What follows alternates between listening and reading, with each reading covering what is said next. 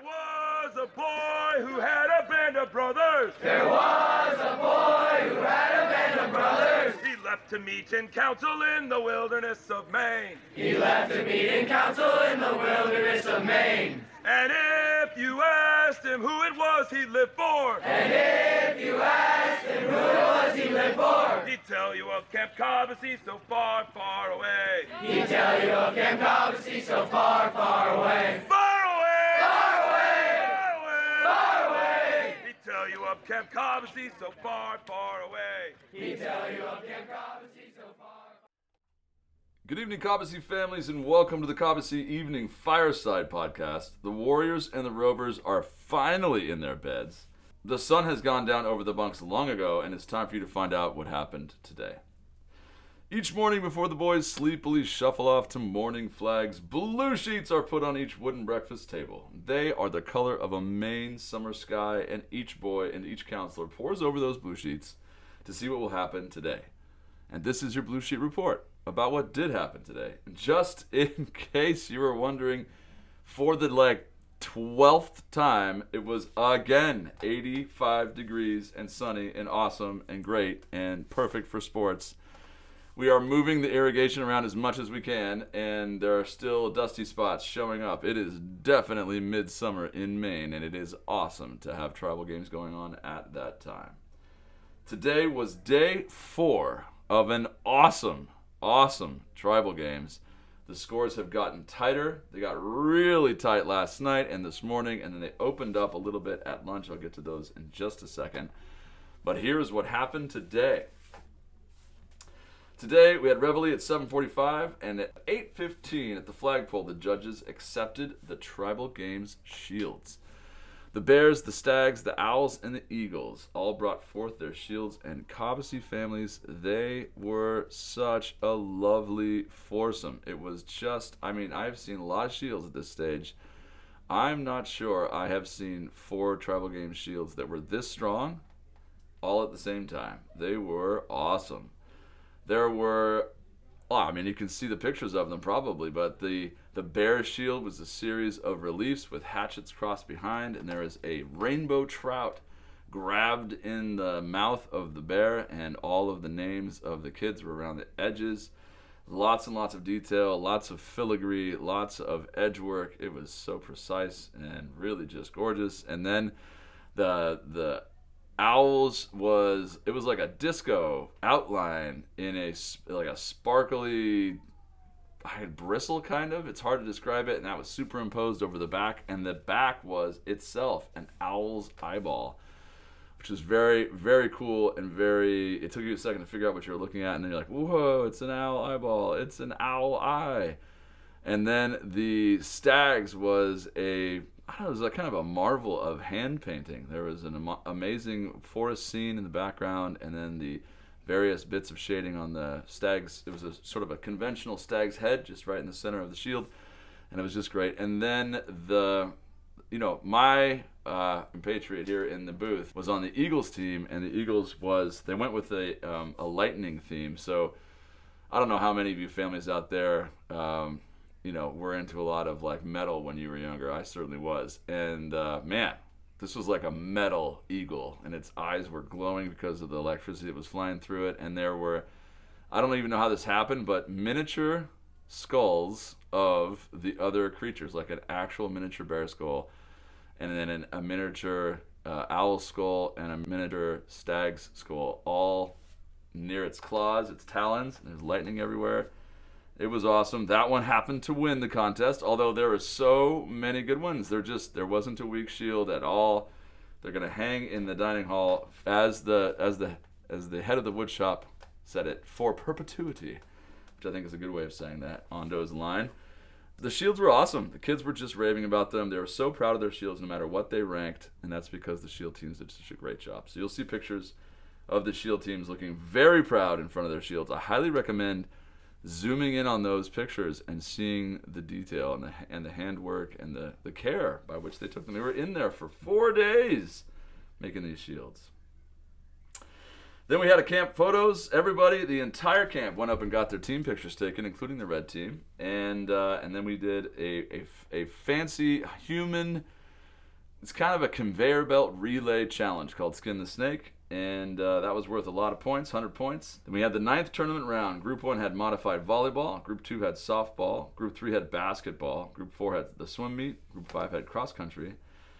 And then we had the staff around the bases. Like I said yesterday, a very pure thing. A lot of sprinting. Very, very fast staff here this year. It was very much something to watch, and I had to literally pull the kids away from watching staff around the bases so they would go in and eat their lunch and especially drink their Gatorade. It was hot today, so we had to get them moving. They really wanted to watch. And then silent lunch and team time after that, and we were going to have a whole other tournament round. But Cobbossee families, it was just too hot. It was just too many days in a row of amazing weather, so we didn't. We actually did a gigantic everybody goes swimming, or everyone is on the hill as teams working on their skits and songs and cheers.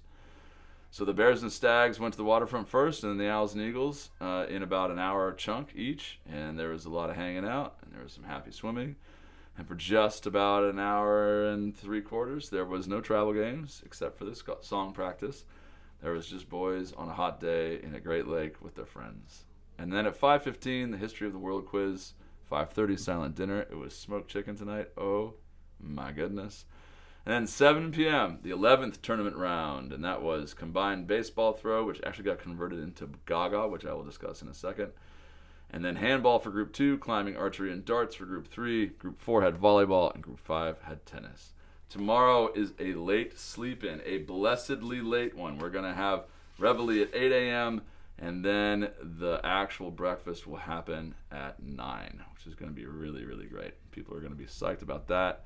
It's time to relax a little bit and get ready for our last big push. We have one more round in the morning and then a whole bunch of points left on the board. Maybe you're curious about the scores. Here they are. The Owls with 522 points. The Eagles in third, 528 points. The Stags, 554 points. And then the Bears, 604. Here's the thing. That was before the evening round. That was before a lot of points. There is still very much a chance that any team can win this one. Everybody is in it, and everyone is playing like they're in it. Very exciting. And that is your Blue Sheet Report for today, the 4th day of Tribal Games. It is the 13th of July, 2022. What a day.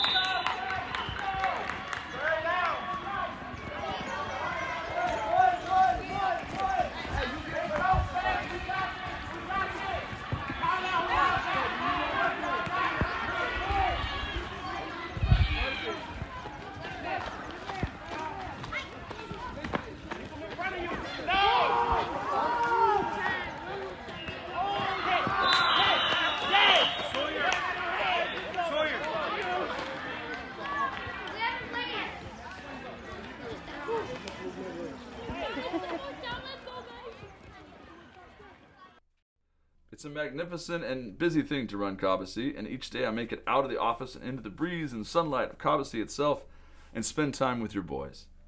Sometimes it's a game of knockout, sometimes it's watching an intercamp, and sometimes it's just marvelous one-on-one time with a single boy. Those times are obviously my favorite times. Here's what I saw today. A lot of sports get spoken of in sacralizing tones here at Cobbossee. Playing baseball on Bluey Field. Group 7 handball on the upper sports field. The hatchet hunt centered at the amphitheater in the dark, headlamps blazing. So many different things that are spoken of as if they are the penultimate, as if they are the most awesome thing. And maybe for that moment or during the story they are. But I am here to tell you, Cobbossee families, about something that gets missed far too often. And that is the game of Gaga. Supposedly, It means hit, hit, or bump, bump. In Hebrew, I actually don't speak Hebrew, so I've never looked it up. Gaga is an Israeli game, very popular on the East Coast, especially in summer camps. There are Gaga pits. There's all kinds of, different ways to play. There are so many different ways to play Gaga. We have an actual sunken Gaga pit. It is wooden walled. It's a little scruffy. It has a dusty floor, a dirt floor. There's a certain post-industrialist look to it, and the kids are obsessed with it. It's over by the back of the Cobbossee. There's even blue and gray bleachers there the kids sit on, and you can stand around the pit. I mean, it looks like a fighting pit, kind of, for lack of a better way to describe it.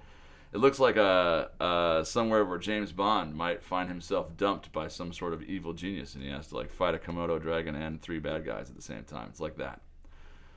And the game is you get a whole bunch of little guys, in this case dressed like Skittles with arms and legs, and you get them out there, and there are 5 of them or 4 of them in the pit at the same time.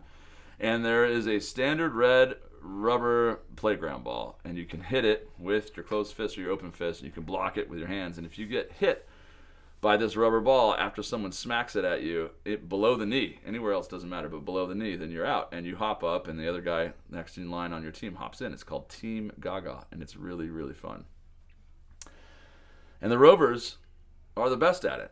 They are simply the best at it. If you get a big person in there, there's not enough room to maneuver. It's one of the few sports in camp where the smaller you are while also being nimble, the better you are at it. There's a certain tipping point, of course, where if you're so small, it's very hard to hit that big rubber ball. But they figure it out. There's all kinds of really neat tricks. You can ricochet it off the wall next to you and then spread your legs really fast, and it flies under your legs and gets somebody out. And it is extremely competitive. I just reffed an entire Gaga ball tournament, and it was some of the most athletic action I have seen since tribal games began. It's amazing how into this the kids get. And you're looking at it, and they are, I'm just going to say it, Cobbossee families, they are covered in dust because they are diving and digging and dropping to a knee and flying up against the wall and whipping themselves into the air and twisting so they can't get got, and they are just so dirty. And they are sweating, and their dirt is on them, and they are shrieking at each other, and they're cheering. And in fact, I'm going to just play a couple found sound excerpts from the Gaga game. Here's just what it sounds like when the kids play, and here you go. It's just an example of a little bit. Ga! Ga! Ball! You control the tempo. Owls, you control the tempo. And then this is what it sounds like when the scores get announced. The kids are so into it. They are so fired up. Check this out.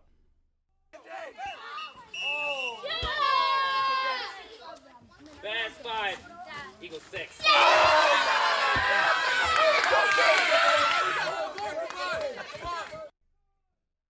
You get these kids flinging themselves all over the place. They are on the 4th day of travel games. They're a little bedraggled, and their eyes are blazing. And in a classic Cobbossee sequence, it goes to overtime in the last game, and there's 30 seconds, and it looks like that the Stags are gonna walk away with it, and suddenly the Owls start clawing their way back in, and they need 3 hits, and now they need 2 hits, and they need 1 hit, and the time runs out, and the kids, their heads fall, and they're so upset, and they're just, they're clambering out of the pit, and they roll over on the ground, and their hands are, you'd think that we were watching the end of the World Cup, honestly.